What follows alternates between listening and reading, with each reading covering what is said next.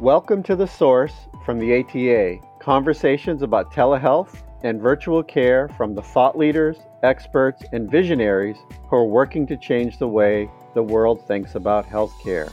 Hello, my name is Joe Kvidar, the president of ATA, and I'm honored to serve as the program chair for the ATA annual conference.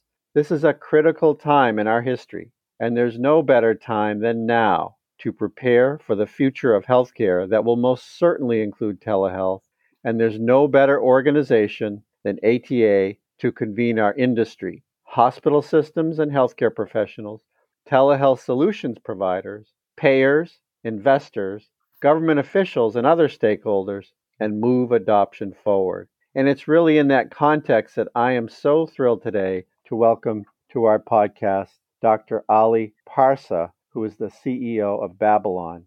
Ali is a British-Iranian healthcare entrepreneur and engineer, and really a revolutionary in artificial intelligence and digital health, as we will learn when we talk more about Babylon. Babylon's mission is to put an accessible and affordable health service in the hands of every person on earth, giving people 24/7 access to affordable, holistic health services. With over 3 million users, Babylon is transforming the way healthcare works across Europe, North America, Asia, the Middle East, and Africa. Before Babylon, Ali created Circle, which became Europe's largest partnership of clinicians, for which the Independent Healthcare Awards presented Dr. Parsa with an Entrepreneurial Achievement Award. He was given the Royal Award for the Young Entrepreneur of the Year for founding his first business, V&G, and more recently, he was listed in the Times 100 People to Watch. His list of accomplishments goes on, and I don't have time to mention them all, but I am really thrilled to begin this discussion. Ali, thank you so much for your support of the ATA and for joining the podcast today. Thank you so much for having me, Joe. We appreciate your membership and leadership in the field and for agreeing to present at our upcoming virtual conference, which is June 22 through the 26th. We're looking forward to your fireside chat with our CEO, Anmon Johnson, on Thursday morning. So let's get right into it. Babylon has made a remarkable impact on healthcare, just remarkable. Can you tell us a bit about your business philosophy and vision, especially in light of the COVID-19 pandemic? That's very kind of you, Joe. I think that you summed it up when you said, can you make healthcare accessible, affordable, put it in the hands of every human being on earth? As you and I know and have chatted about this before, this $10 trillion industry we have today, healthcare, really serves only half of the world population. 50% of human beings, people just like you and I, who have the same feelings as you and I, have the same connections, the same loves, they have no access to healthcare.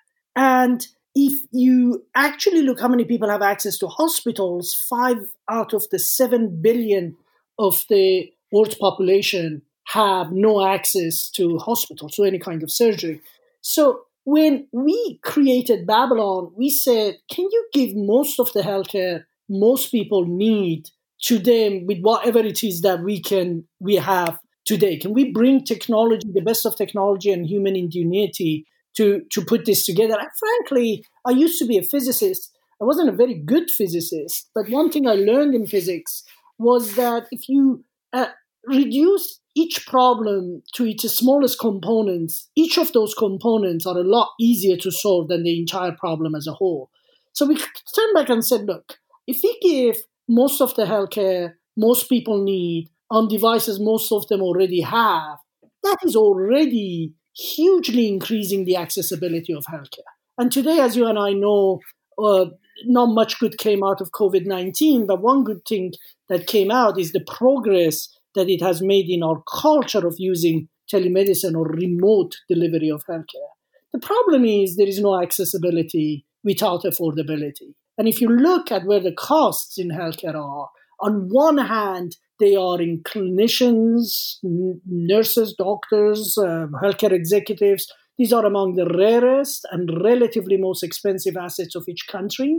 And on the other hand, if you cut it by diseases, they're unpredictable, preventable diseases.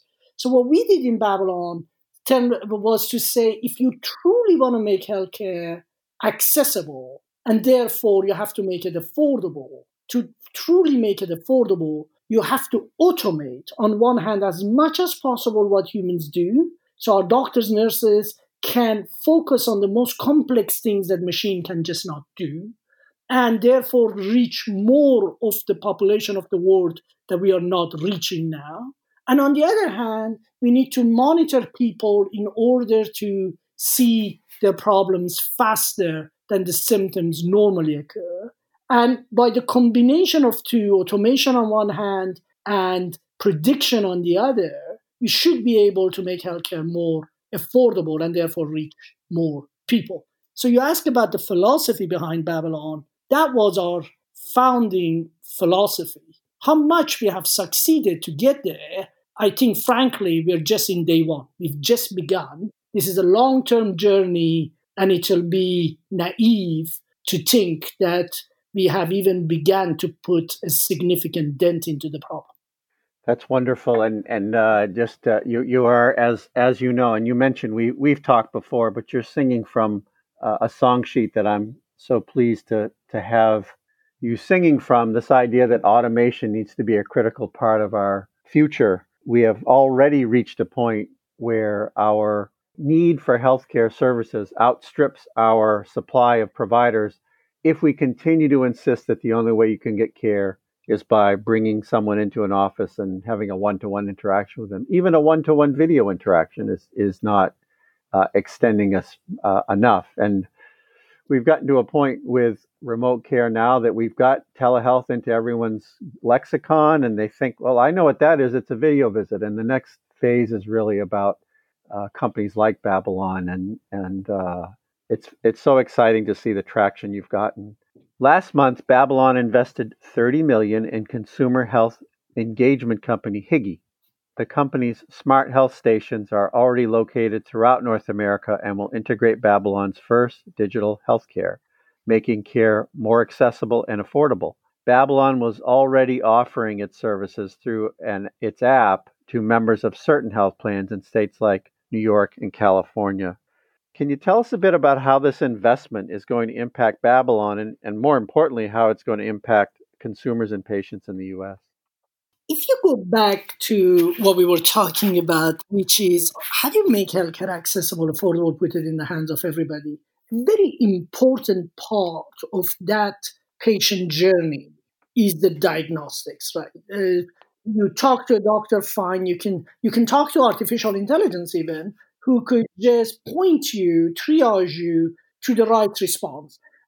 Fascinatingly, right now, 63% of our patients will actually follow the AI's recommendation that maybe they shouldn't talk to a doctor, but instead they should talk to a pharmacist or a nurse or a physiotherapist. And they make their appointment accordingly.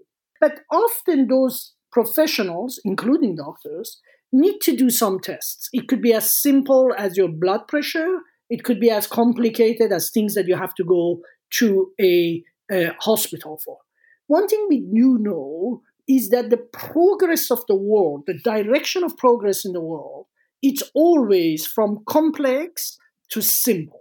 So if you look at the invention of telephone, for instance, there used to be, and I'm old enough and ugly enough to remember the time that I had to, in my own little town, book a time at the phone house, at the telegraph house as it was called, but it was really phones, to go and talk to my grandparents who were in a different city, and we had a slot to talk to each other. That eventually went to the neighborhoods. We had phone booths, eventually came to the homes, and now it's connected, is in our pockets. And if you look at my children, it's part of their anatomy. It's there. And I think the same direction will be true for diagnostics. And the important role Higi plays, and what we are excited about Higi, is that it is part of that chain that takes diagnostics from hospitals into the neighborhood before they get simplified to go into people's homes and mobile phones. And for us, therefore helping Higi to make diagnostics as affordable and accessible as possible for every American, and hopefully we can help them get to other countries, was an important part of the same strategic roadmap we have for our patients' journey. Yes, yes, really interesting. The whole, I completely agree that home diagnostics is going to be a critical next step, and or bringing people closer to diagnostics, and the way you mapped out the journey from, because I grew up with a phone party line in Barrie, Vermont, and when we got on the phone, maybe our neighbor was talking, we had to wait for them to finish. So completely have followed that journey as you described it. So speaking of the U.S. market, Babylon also just announced that Mount Sinai Health Partners provider network will offer its digital healthcare service to millions of insured New Yorkers in the 5 boroughs and beyond, including live chat with real Babylon team members, symptom logging, and virtual doctor consultations related to COVID-19. In the UK, the number of individuals using the company's app grew by 140,000 in the start of the pandemic, with 31,000 using the COVID-19 symptom checker. You're entering the US market at a time when telehealth services are taking off. So tell us your expectations of where you want to be and how the company's going to do in the US. In the US, which is the largest health market, if we can use the word market for healthcare, we had to think long and hard about what do we do that is complementary to the great work that others are doing. As you know, American Telehealth Association has some wonderful members companies who have done a fantastic work in bringing the concept of telemedicine into the United States. So for us to just come in and do what they did just didn't make any sense. We started looking into the US from the lens of what can we do that is complementary so we become people's partners as opposed to competitors. And what we are good at is looking after a patient's end-to-end need. That's what we had to do in UK, where we are your family physician. So we are not the provider of incidental health. We are your primary care physician, and we look after everything you do, and we concierge you into the system. We bring you back. We provide you with a holistic care. And when we came to US, we came with the same concept. So we can as easily partner with a hospital like Mount Sinai, where we can become their entry point into the system, help them work with their existing primary care network, but also add to that primary care network, not just to do urgent care, but to do proper primary care. But as equally that we can work with another telemedicine provider who provides urgent care and help them have a more end-to-end solution. But this is a plan in the making. We are an organization of extreme experimentation. We try many different things to find out where the best fit is. And once we figured it out, we double down on it, long and heavy. And in the United States, one thing is for sure, we are very serious about the US. I'm moving into the US myself, and many of our leaders are already there or being recruited there or moving there. US and Asia are our two significant new markets, and we are very serious about coming there, but doing so in partnership with the existing system. The system doesn't need more providers of the same thing. There's no point in that. That's a zero-sum game. It needs people who can add to the offering and enhance the offering of the existing system. And that's our philosophy. Well, there you have it for our listeners. You're not only getting a glimpse into one of the most innovative healthcare companies on the planet, but a nice, very nice clinic tutorial on business strategy. We really appreciate that. That was so well stated.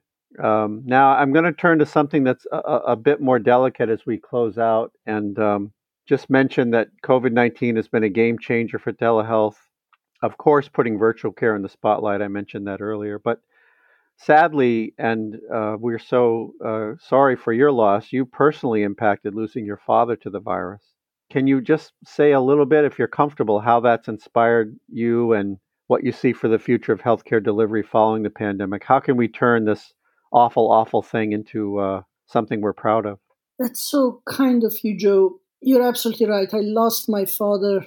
He was very healthy, but in his early 90s. And that is one of the tragedies of this disease, is as it takes a generation of our elder members. People sometimes say, well, they were in their 80s or 90s. But, he was as full of life in his 90s as he was in his 40s or 50s. Last year, this time, we would do 20 kilometers a day trekking with each other in China, the year before in Japan. And he survived revolutions, he survived exiles, he survived political internment.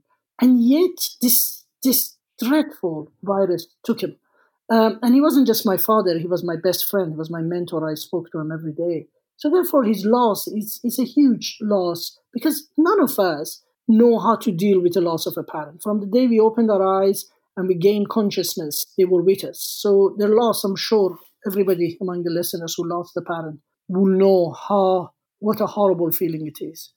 The last day that he was leaving into ICU, I called him and said, Dad, kids want to talk to you. My children wanted to talk to him, and just wish him good luck.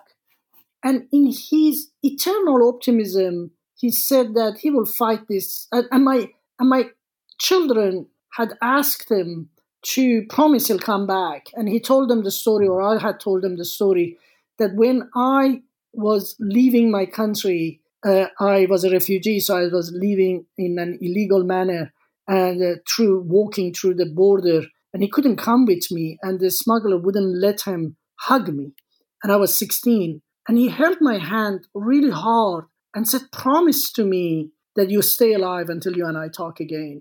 And obviously at 16, you don't understand what it feels for a father or a parent to let go of their child. So I did. And as he was going into ICU, I asked him for that promise back.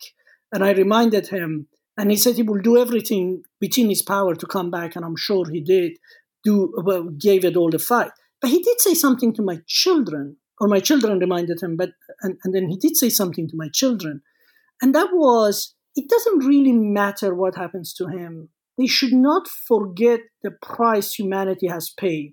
And one thing they should promise themselves is that their generation should not make the mistakes our generation made. And they shouldn't come back to where we left off. But we should come out of this isolation, not doing what we used to do, but rethinking everything from fresh. And if we take that one single lesson out, that say we had time out, we sat in our homes for 3 months, we were forced to do things differently, which was better for our planet, was worse for our social interactions, but was better for more efficient way of doing things. And let's just pick up the best of what we used to have and go back to that, but do not make the mistakes we used to make and take advantage of what we've done and do things differently.